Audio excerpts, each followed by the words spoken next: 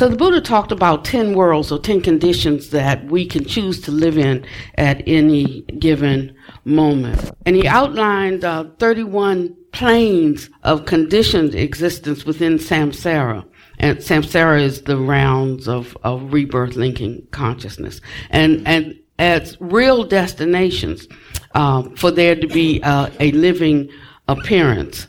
But he also and we know that he was speaking of literal realms, literal worlds, lokas, because he spoke of where he was before he made an appearance in this world, and he was in Tushita heaven. And he went, and after his mother passed, for 3 months he ministered to her. So there are different worlds according to the ripening of karma, so that there is an appearance in those worlds. And the reason why this is important is because there is a truth runs on a scale. So there's a relative truth, there's an immediate truth that can be immediately apprehended and useful in the present moment. There's an ultimate truth. And so you have to know what kind of truth is being spoken of. And in these ways, he was talking about literal realms,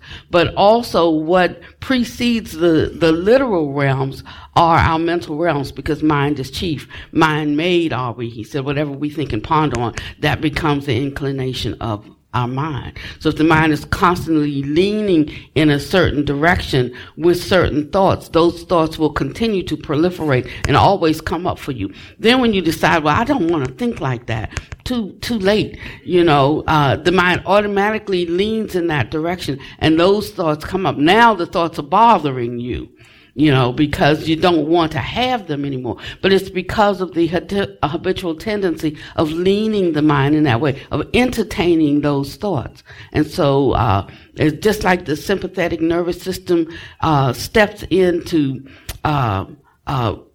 program things for us. That's why we don't have to learn how to redrive every time we get in a car. So there's this programming that goes on. We're marvelously made. Honestly, this body mechanism, it is truly marvelous. And so it remembers, this is not just stored in the brain, but it's stored in every cell of the body. And so when we get there, we can automatically drive without even thinking about it. And so he was pointing us to the importance then of training the mind so that the mind will incline in the direction that you want it to go. So at that time that you're wanting to overlook someone's fault, you really want to, but it just can't. You just can't do it. That self rises up in a certain way. And so we acknowledge, first of all, we're not frustrated with ourselves because we understand how this thing works. Second, we are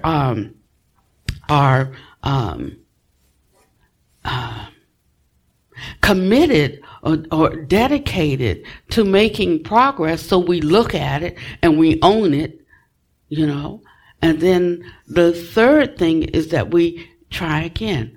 And we just keep going again and again. And then one day, it really happens, and it can, and sometimes we don't, it's so subtle that we don't even notice it because we're gradually changing and we don't even recognize the change. Other people see it. We don't see it because we know how we have been.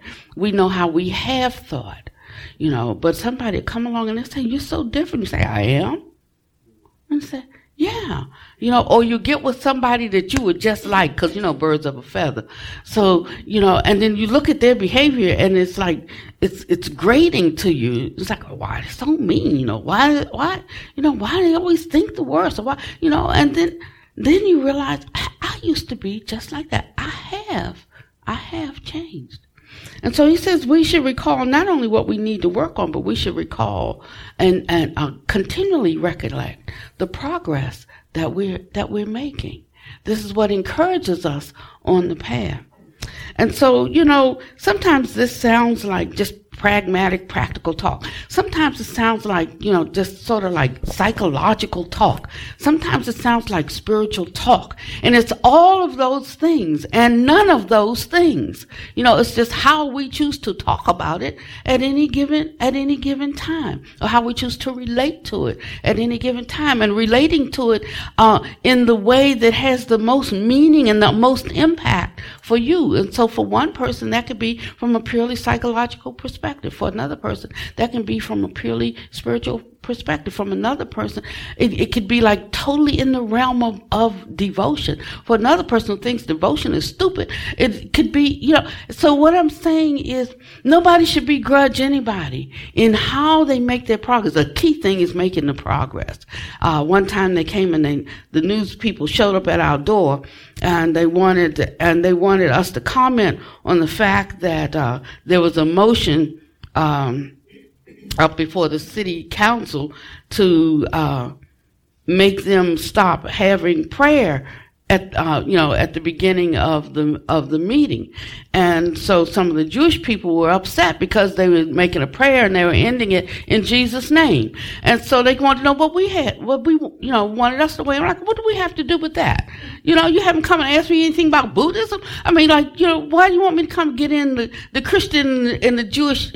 No. So we think it's a good idea. Matter of fact, they should pray more if it's helping them, And so, I don't think they even aired that, because that wasn't what they were after. It wasn't what they were looking for, you see. But, not begrudging anybody using any method that is useful and beneficial for them achieving their goals.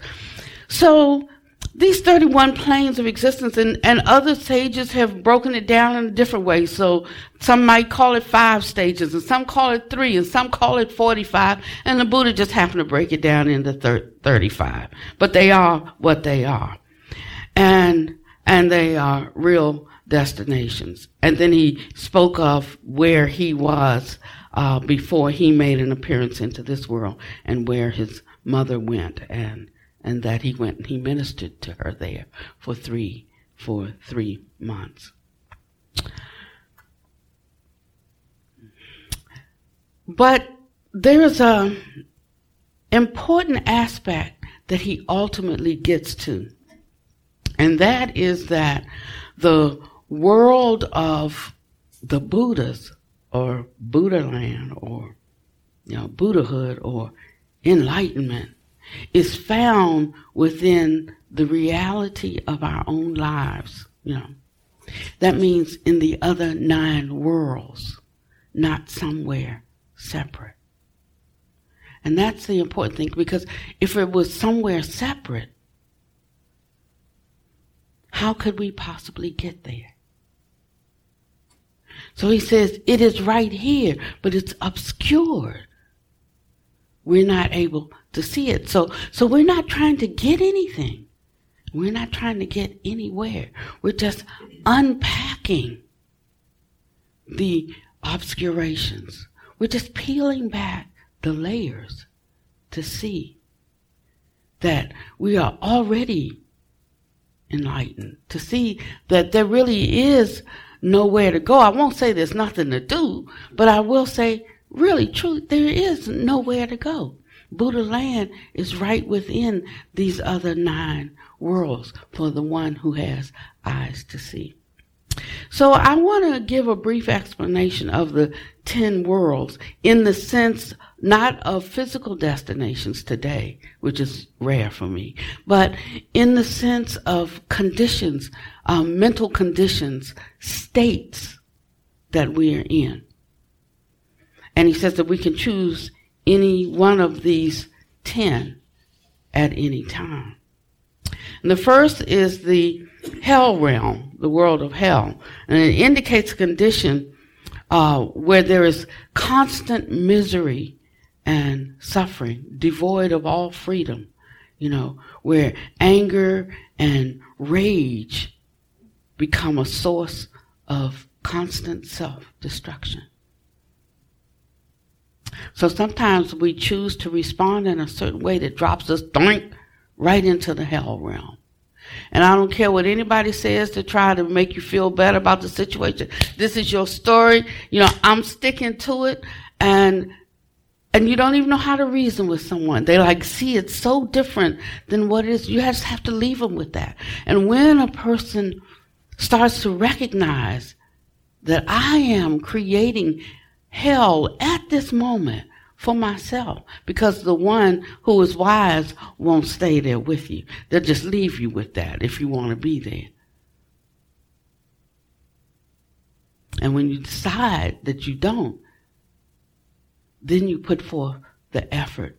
If it's no more than to just go and sit down somewhere instead of pacing back and forth like a cage lion, ready to pounce, yelling up and down the courtyard, stuff like that. So we choose whether we'll be in a hell realm or not.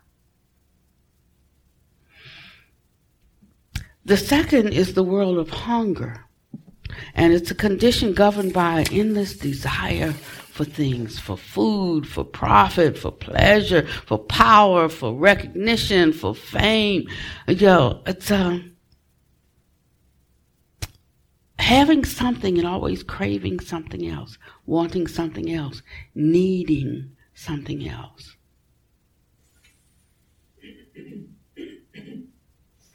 And if I had to choose a condition for at least the United States, I won't say the world because it's not, but for the United States, this is a country full of hungry ghosts. Just this constant hunger and need for something.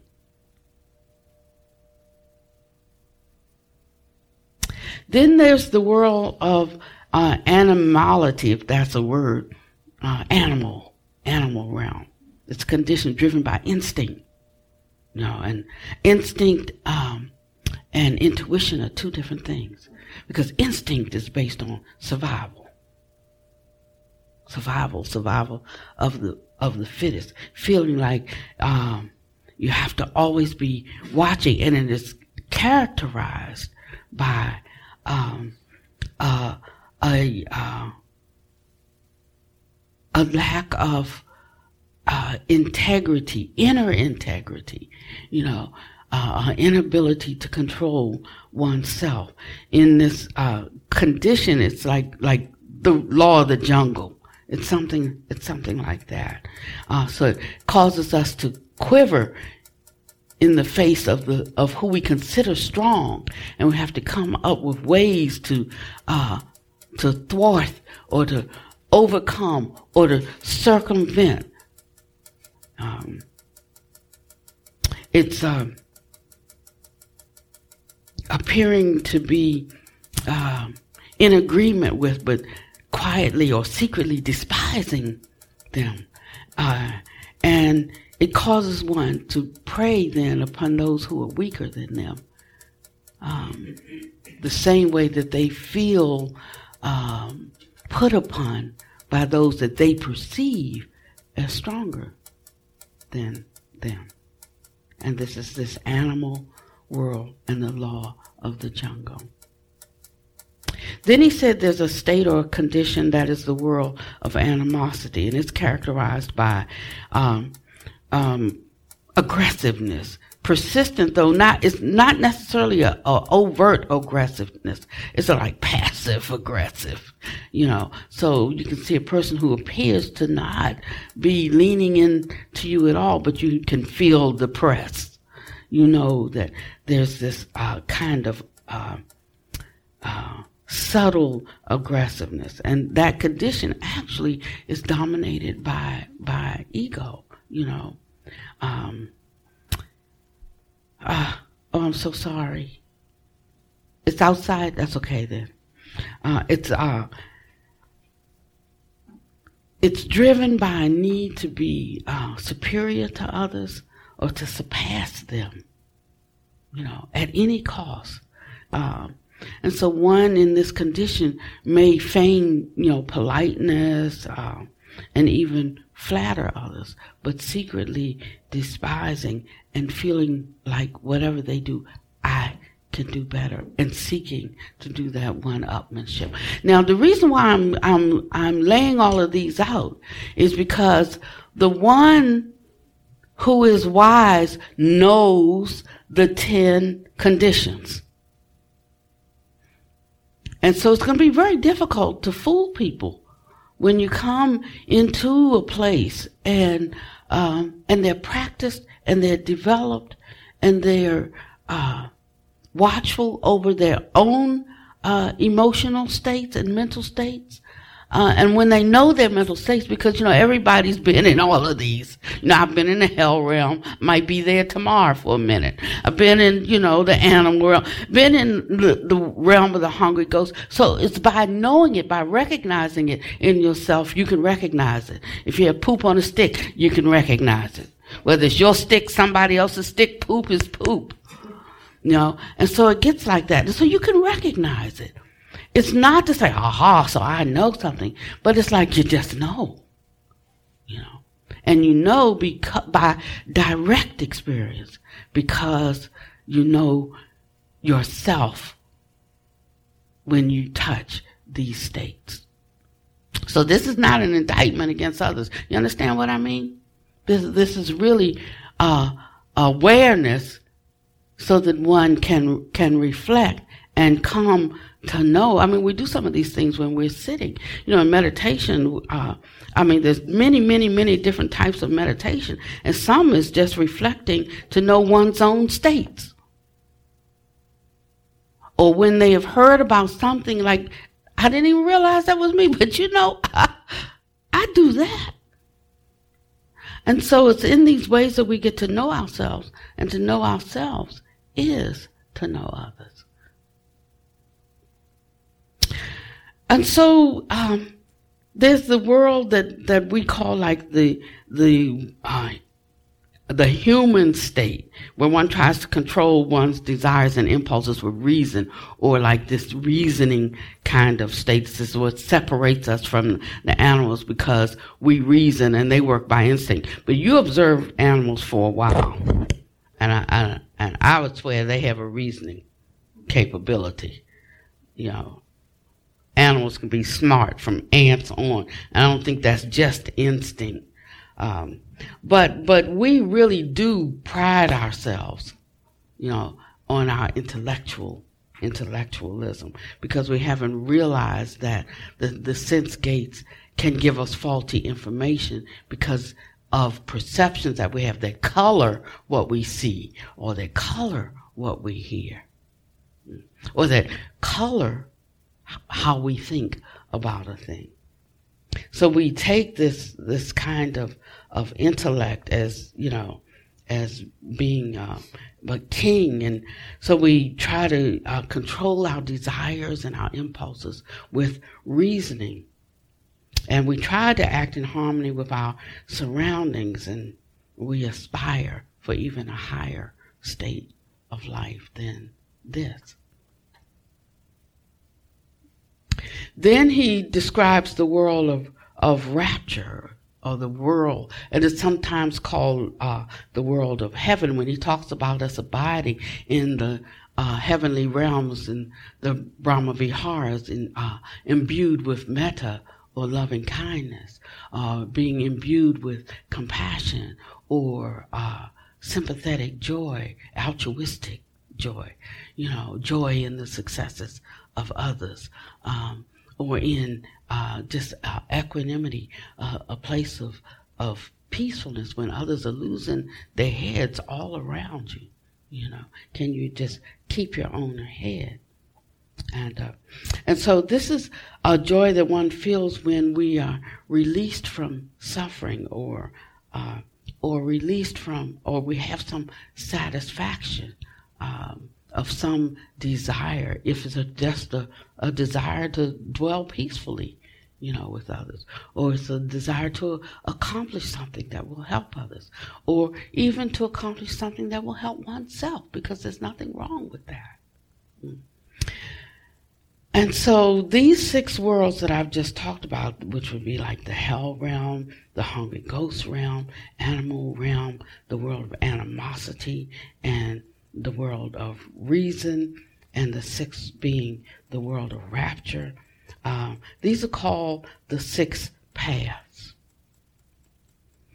And being in these 6 paths, we are largely controlled by, the restrictions of our surroundings, and therefore we're extremely vulnerable to changing conditions. Now, the remaining 4 states, these transcend these the uncertainty, I'll say, of 6 months. So let's say you can go to a place and you plan for there to be harmony and there's bickering and so forth. Then, it just impacted your mental state.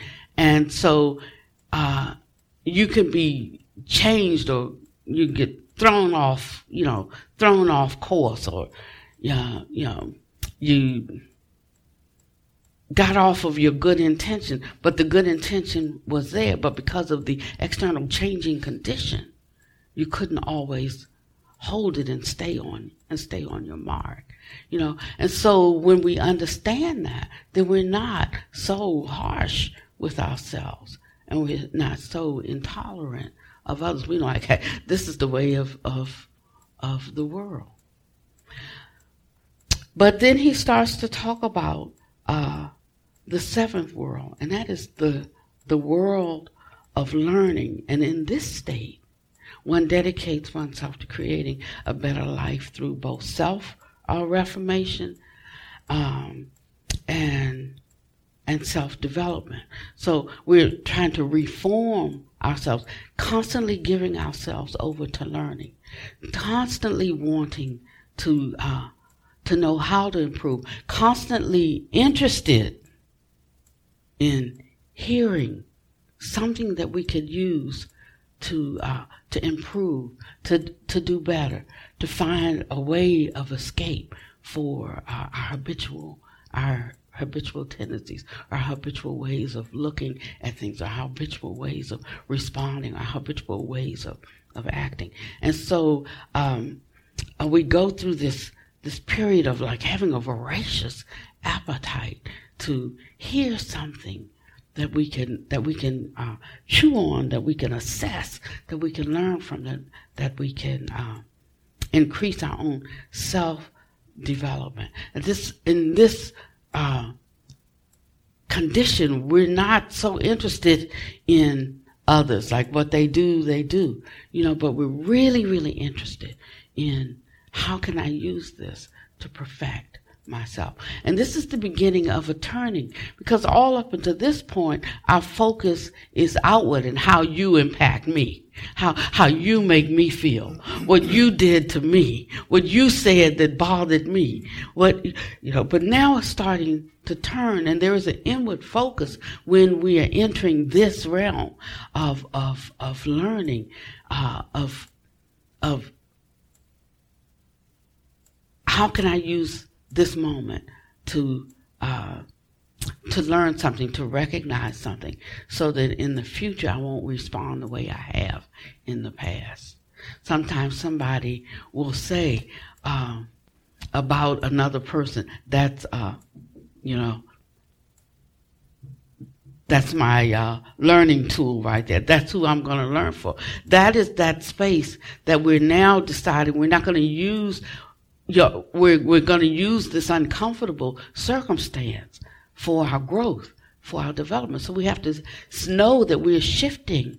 We're shifting a lineage, so to speak, when that kind of thought is what comes up, instead of look at what they did or what they said. That's going to be the point of my practice right there. Like, I'm ready for this.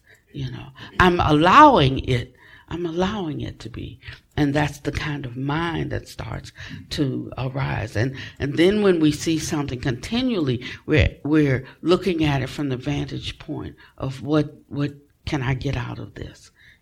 How learning that I can hold my peace, or learning that I can forgive what was said yesterday, because that, even if in the beginning you say, because that just didn't even come out of a I mean, it didn't even make sense. It didn't even come out of a sane mind. You might be there you start with it, but after all, you just stay there and you get to the place that you go so far that you say, what could I have done that wouldn't make that person feel that they're being challenged in that way? How could I change the way I speak, or how could I change, something that I'm doing that I don't give the impression maybe that I'm coming at them in a way that is not my intention.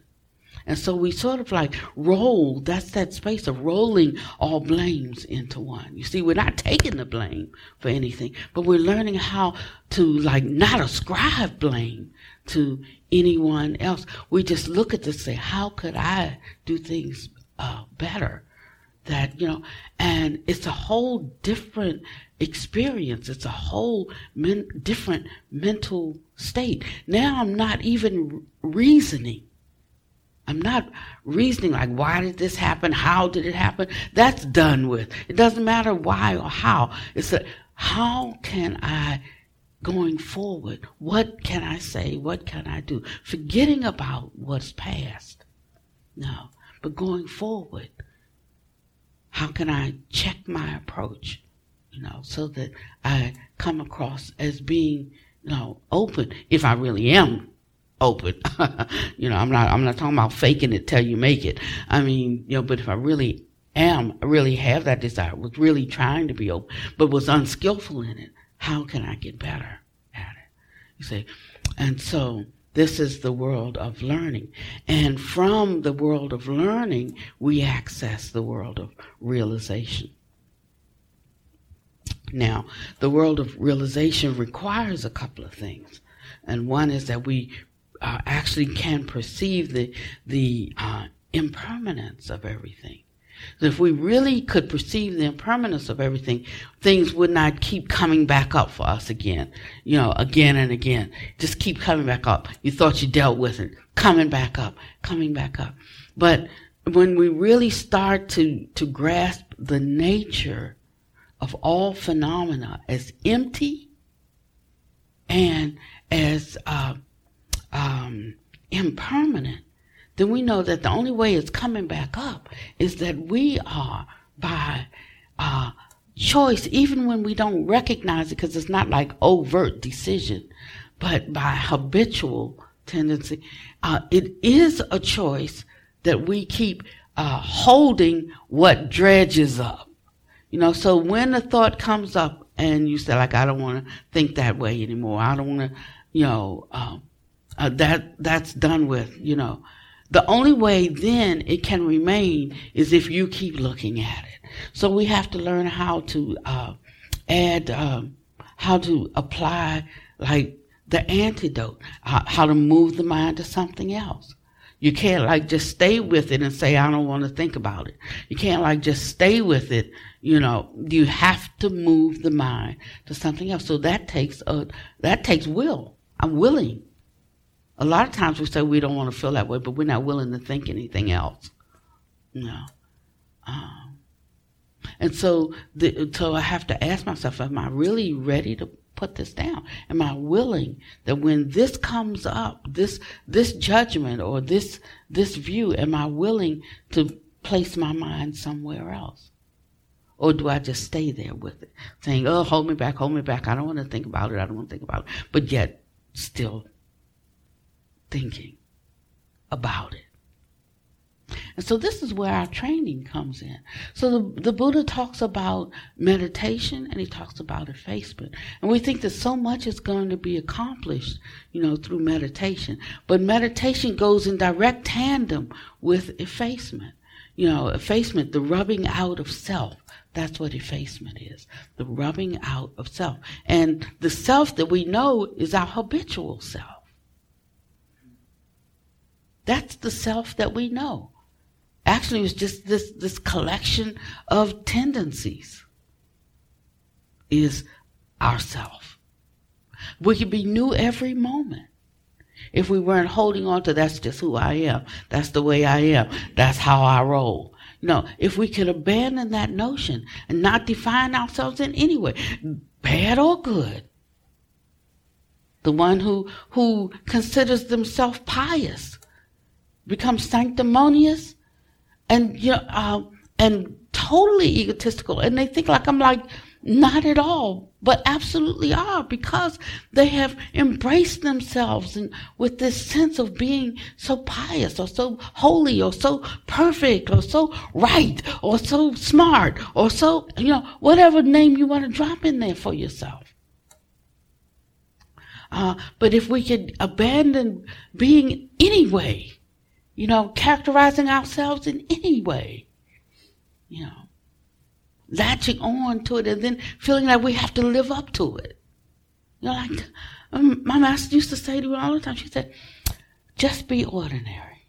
Every time I got as much of the ordinary stuff as, common stuff as I want. I'm trying to get something that's uncommon. And she would constantly say, just be ordinary. She did so much that she had I guess she had about 500 nuns, and she disrobed all of them and said, just be ordinary. She said, a monk is one inwardly. You don't have to have a certain robe. Now, when she was my teacher, at that time, I was trying to be a nun. And so I left her because while she was disrobing, I wanted to suit up. I wanted to make that, I wanted to descend into that cloistered world, because I was suffering and I thought that would be my only path out of suffering. And she was no longer offering it. Matter of fact, she was disrobing everybody. So I left and I went somewhere where they would give me a robe. And I found that the people who gave me the robe, they were some of the, well, you can't judge everything by a robe. That's all I'll say. Yeah. And so and it's not to bring disrespect on the robe. What I'm simply saying is that we can't look at, we should not divide ourselves in a certain way, around who's more special or who's, closer to the Buddha or what. We should just be who we are, and we recognize that for some people they can make more progress if they walk this way in a cloistered path. Some people can make more progress if they don't. So we should know which is for us. It's like we can see this in the normal world. Some people are, what's best for them is to have a partner. That coupling is so beautiful and it's so precious, and it's how they walk out their love and concern in the world. But some, like, one is not going to be enough, then they should not get married. And they can play the field and they can have 2, 3, 4, 5, whatever. But don't say you commit to one if you can't commit to one. That's when it gets messed up. And then some, it'd just be better for them not to hook up at all. Because they bring suffering to others or they suffer themselves. So you just have to know to which estate you're called. To be single, to be married, to, have multiple partners. Y'all don't condemn anyone. It's just be in the right, get in the right line. And it's the same for whether we choose, to be monastic or lay or something in between. Just make sure you're in the right place for you. That's all, And so he talks about this world of realization, and whichever path we can be on within the broader path that helps us to perceive the impermanence of everything, and to see that nothing is of any inherent existence, but that everything comes into being through cause and condition. And when this and this come together, it produces something. That there's this, there's a catalyst. And if we left it as that, like I mixed, dynamite, dynamite with gunpowder, lit and fire, and I got an explosion. So that's what, it's just dynamite, gunpowder, and explosion. And without those, wait a minute, it's dynamite, gunpowder, and fire. And without those three, I wouldn't have an explosion. I mean, they can all be in close proximity to each other, but when I put them all together, this is what I'll get. And if we understood that everything that is happening moment by moment is happening just that way, it's no personal vendetta, not really. That's this kind of illusory view that somebody has a vendetta against me, or say, this is how the mind of reasoning pieces together why that happened. You see, but actually it was just certain conditions coming together that produced, it produced something. And he said that if you kept it as simple, as basic as that, you'd be able to start again and again and again, fresh in every moment. And we wouldn't drag around our baggage for 5, 10, 15, 20 years. And we wouldn't have the heavy hearts and the heavy minds that we have. So he says, look to that. Look to see the true impermanence of everything. Look to see that nothing is of any inherent existence. And it'll be easier and easier for us to drop the kinds of unsavory minds that put us in these 6 kinds of unfavorable mental realms or mental states. The 9th world is the world of the Bodhisattva, and it's a state of compassion in which one thinks constantly and works for the ease of others. And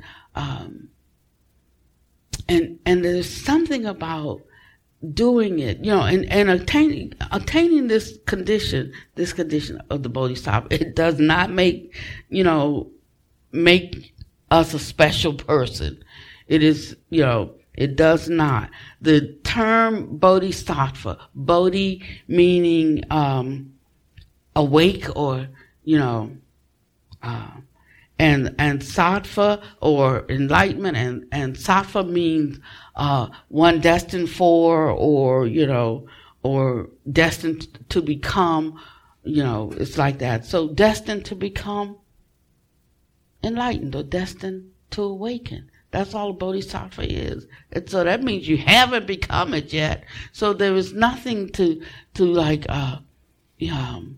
there's no cause for feeling special because, I just work for the happiness of all other beings, or, I'm seeking my enlightenment, for all beings, or, this is, I just do everything for others. It's like not thinking in that way at all, And it's actually recognizing that when you do for others, you actually do for yourself.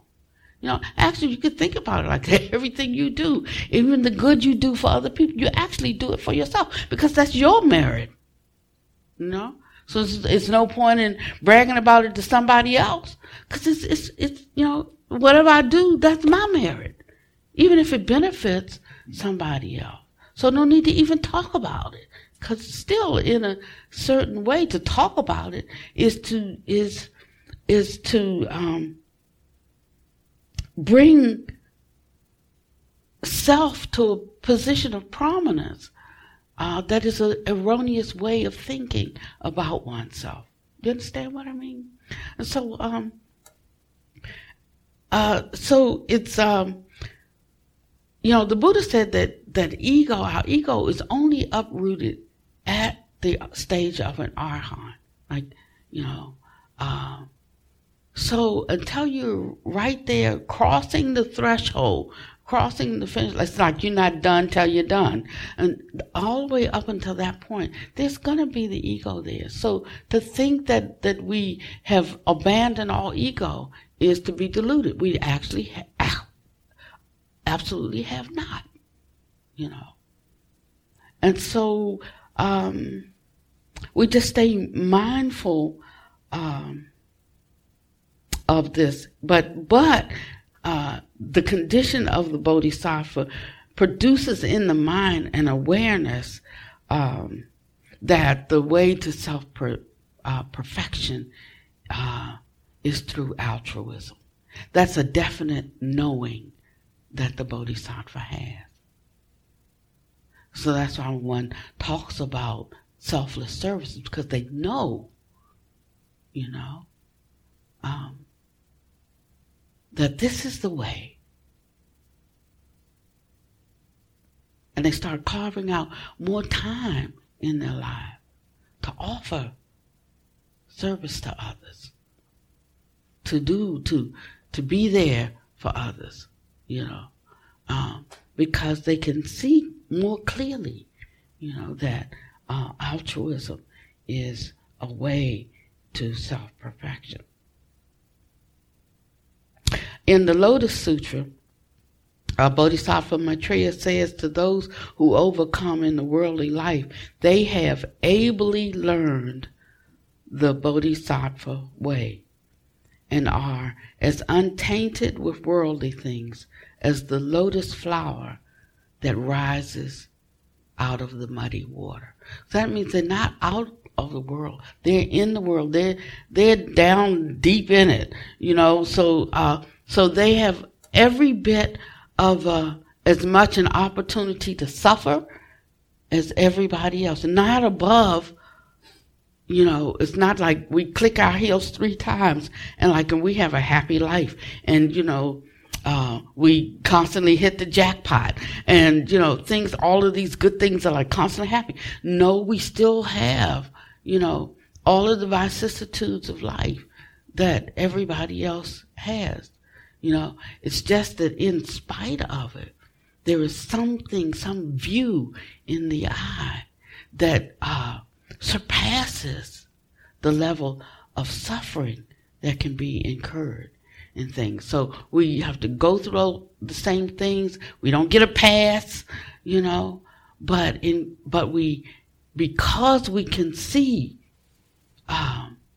and because we inherit the joy that comes with altruism, we have enough joy that covers all the dastardly things that happen. And a lot happen. The thing is if, the closer, or the more I'd say you start to wake up. Here's the downside about waking up and waking up fast is that all of the other things like the negative karma, that has to come ripen. Faster it comes. It's like one thing after another. It's not stretched out over 10 years or 50 years. It's all happening this week. And I'm let it come. That's one more thing burned up, one more thing neutralized, one more thing consumed. And that's how you approach it. It's just one more in the day in the life of Pannavati, and you just handle it like that, and you keep going on, and then this moment or this feeling could last as long as she wants it to last. She can carry it all day, or she can carry it 1 minute, or as soon as the thought arose, hey, Pannavati, this is suffering. I'm saying, sure, you're right. And then that's it. Now we move on to something else. And so it's training ourselves to do it that way. But who is it that trains? We. And who do we train? Ourselves. You got to have those 2 components going on in there. And if we don't, we suffer. So there's the willingness to abandon, to give up our beef, our complaint. If we really want to be free, if not in this moment, then in the next moment. And so the 10th world, the Buddha land, that's the state of complete access to boundless wisdom, compassion, and courage throughout the 10 times. No longer bound by even time and space. No longer bound by it's the word, I'm always making up words. By phenomenology, is that a word? No longer being bound by form, being in this place, can appear in this place and appear in another place, can be bilocal. He said one can become many, many can become one. There's so many capabilities, capacities that are available to us when we stop rolling around in the basement, as I said the other day, as we start our ascent. I saw a book that I'm going to get, and I'm sorry I don't know the name of it. I don't even know if the book is worth reading, but I'm going to buy it and read it, because this is a person who she had an accident. She was dead for I think it was 45 minutes, and she had some kind of experience during that time. And she said, when I was alive, I had 6 senses. She said, when I died, I had 500. More than just seeing, hearing, tasting, touching, smelling, and thinking. She said she accessed, and so I want to get the book to see what all she accessed and how she could put it into a language that we can understand. But that is the promise, and there are some who have accessed these additional faculties, these capacities to know and to interact with the world. It helps us to be better at whatever level we're on, And so, but we notice that we touch this state, or get in the vicinity of it from one of these 9 worlds. Every higher world is accessed from the world we're in. Every higher state is accessed from the state we're in, And so in this way, we don't have to despise whatever state we're in. We just can know that can be a springboard to the next state. If we don't like that state, then this is the practice of employing the methods that allow us to piggyback from the state we're in to the next state. When I get tired of rolling around in hell, like I don't have to actually be in hell where my feet are to the fire, even being a hungry ghost, even craving is better than that. But I don't have to be a hungry ghost. Even like having some survival instincts is better than that. But I don't have to function by survival. I can use the capacity of reasoning to make some changes. I don't even have to have the reasoning. I can have the direct experience of rapture to know when I drop it, I experience this. I experienced this release. You don't have to give me the reason. You don't have to tell me about neuroplasticity. You don't have to tell me about all of that. If I can just drop it, I find that I'm happier when I let it go. Happier when I think the best about you. Happier when, even if you're not the best, if I think the best, I'm in a happy world. You might not be, but I'm in a happy land. And so it's like this. Don't think that the Buddha land is a place so far off. It's right here. Wherever you are, it is there. So,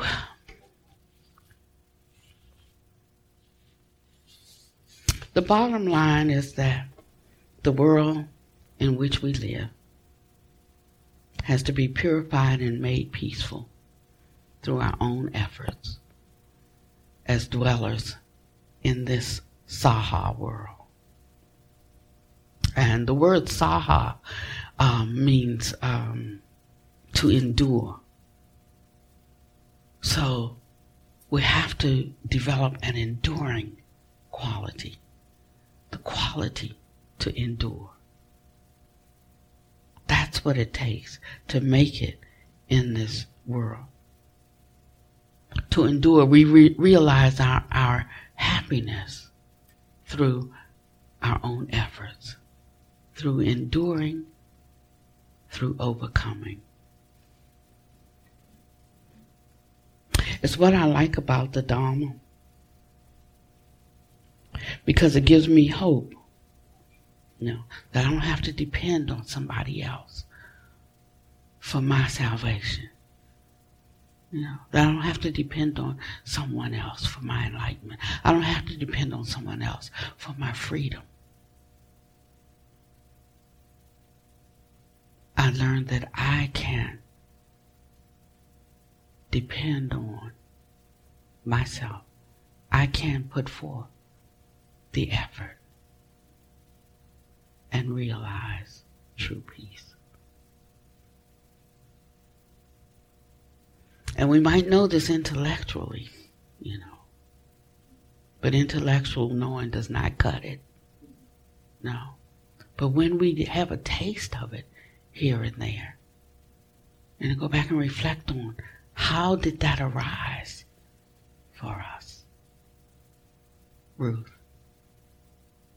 She touched Ruth for me. How did that arise for us? If we go back and reflect and realize how it arose for us, then we can duplicate it.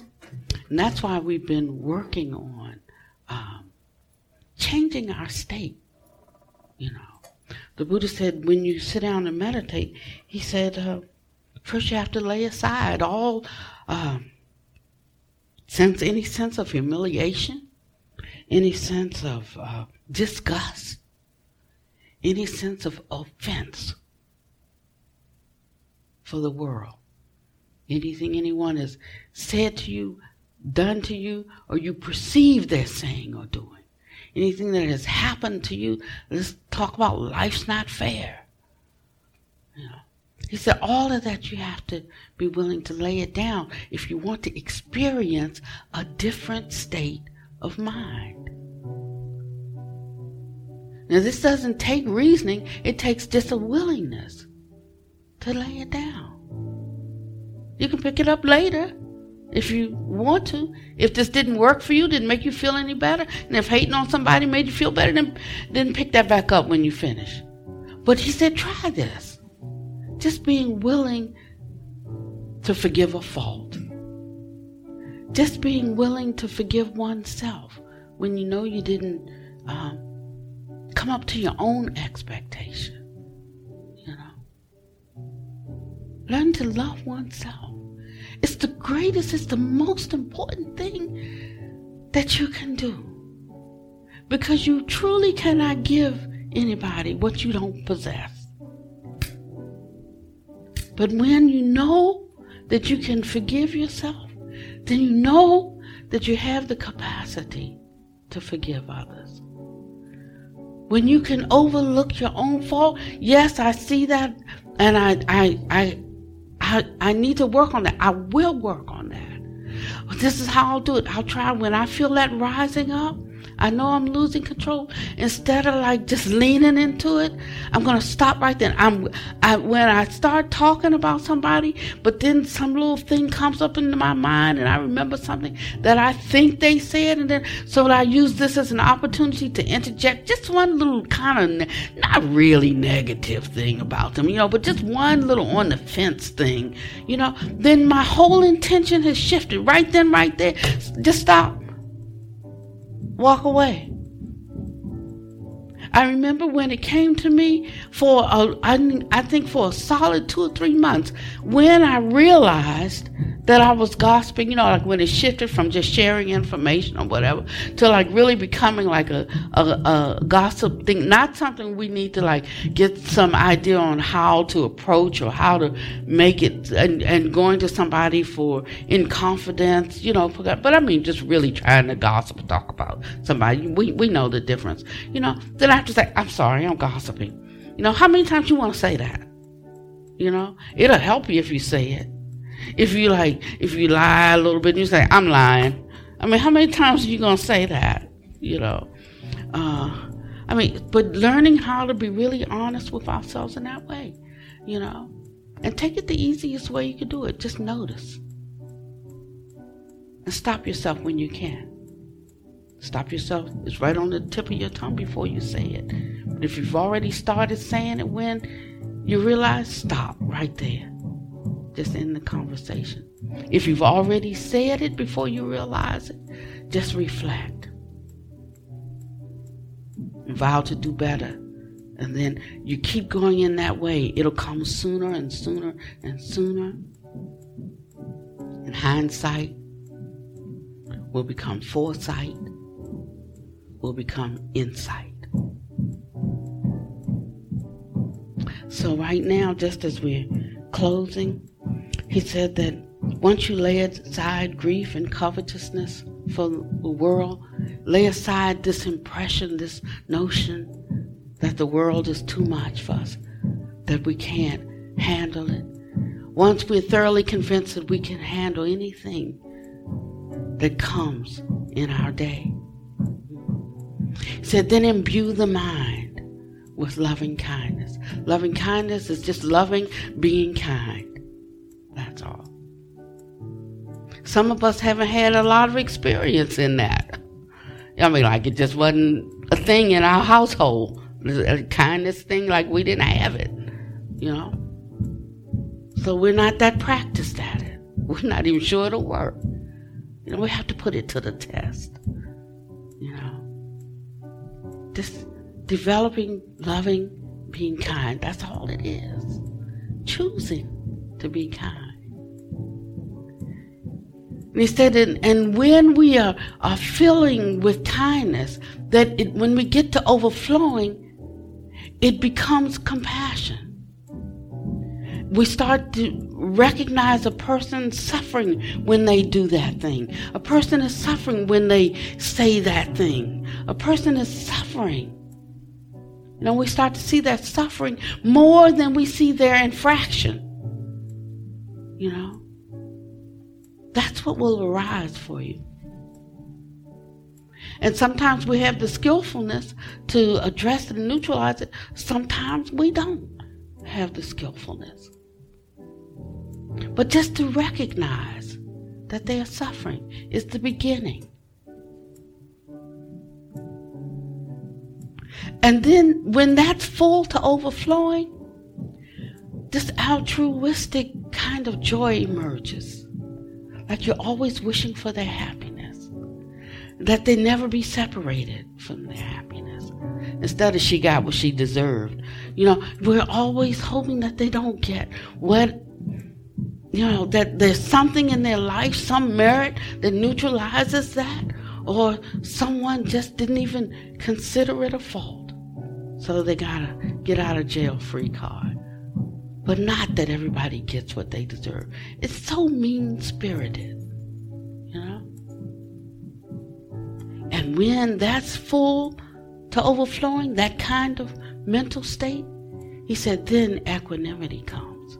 You see, you can't have equanimity until you fulfill the conditions for equanimity. Otherwise, it's just indifference. It's not equanimity. Equanimity is full of something. It's pregnant with kindness and compassion and altruism. That's why you can just, be with whatever's happening. Because all the kindness you can muster up is there. The appreciation is there. Nothing else you can do. And now you can be at ease, whichever way it turns out, because you have offered to the situation everything that was in you. And so we say, I'm sorry. What's the next one? Please. What's the next one? Thank you. And we end with, yeah, I love you. I'm sorry. Please forgive me. Thank you. I love you. I'm sorry. Please forgive me. Thank you. I love you. These are the special words given to us all. These are the precious words. They're available to us all. I'm sorry. Please forgive me. Thank you. I love you. All the precious words. They're available to us all. I'm sorry. Please forgive me. Thank you. I love you. I'm sorry. Please forgive me. Thank you. I love you. I do. I do. I do. Thank you for listening. To learn how you can support the teachers and Dharma Seed, please visit dharmaseed.org/donate.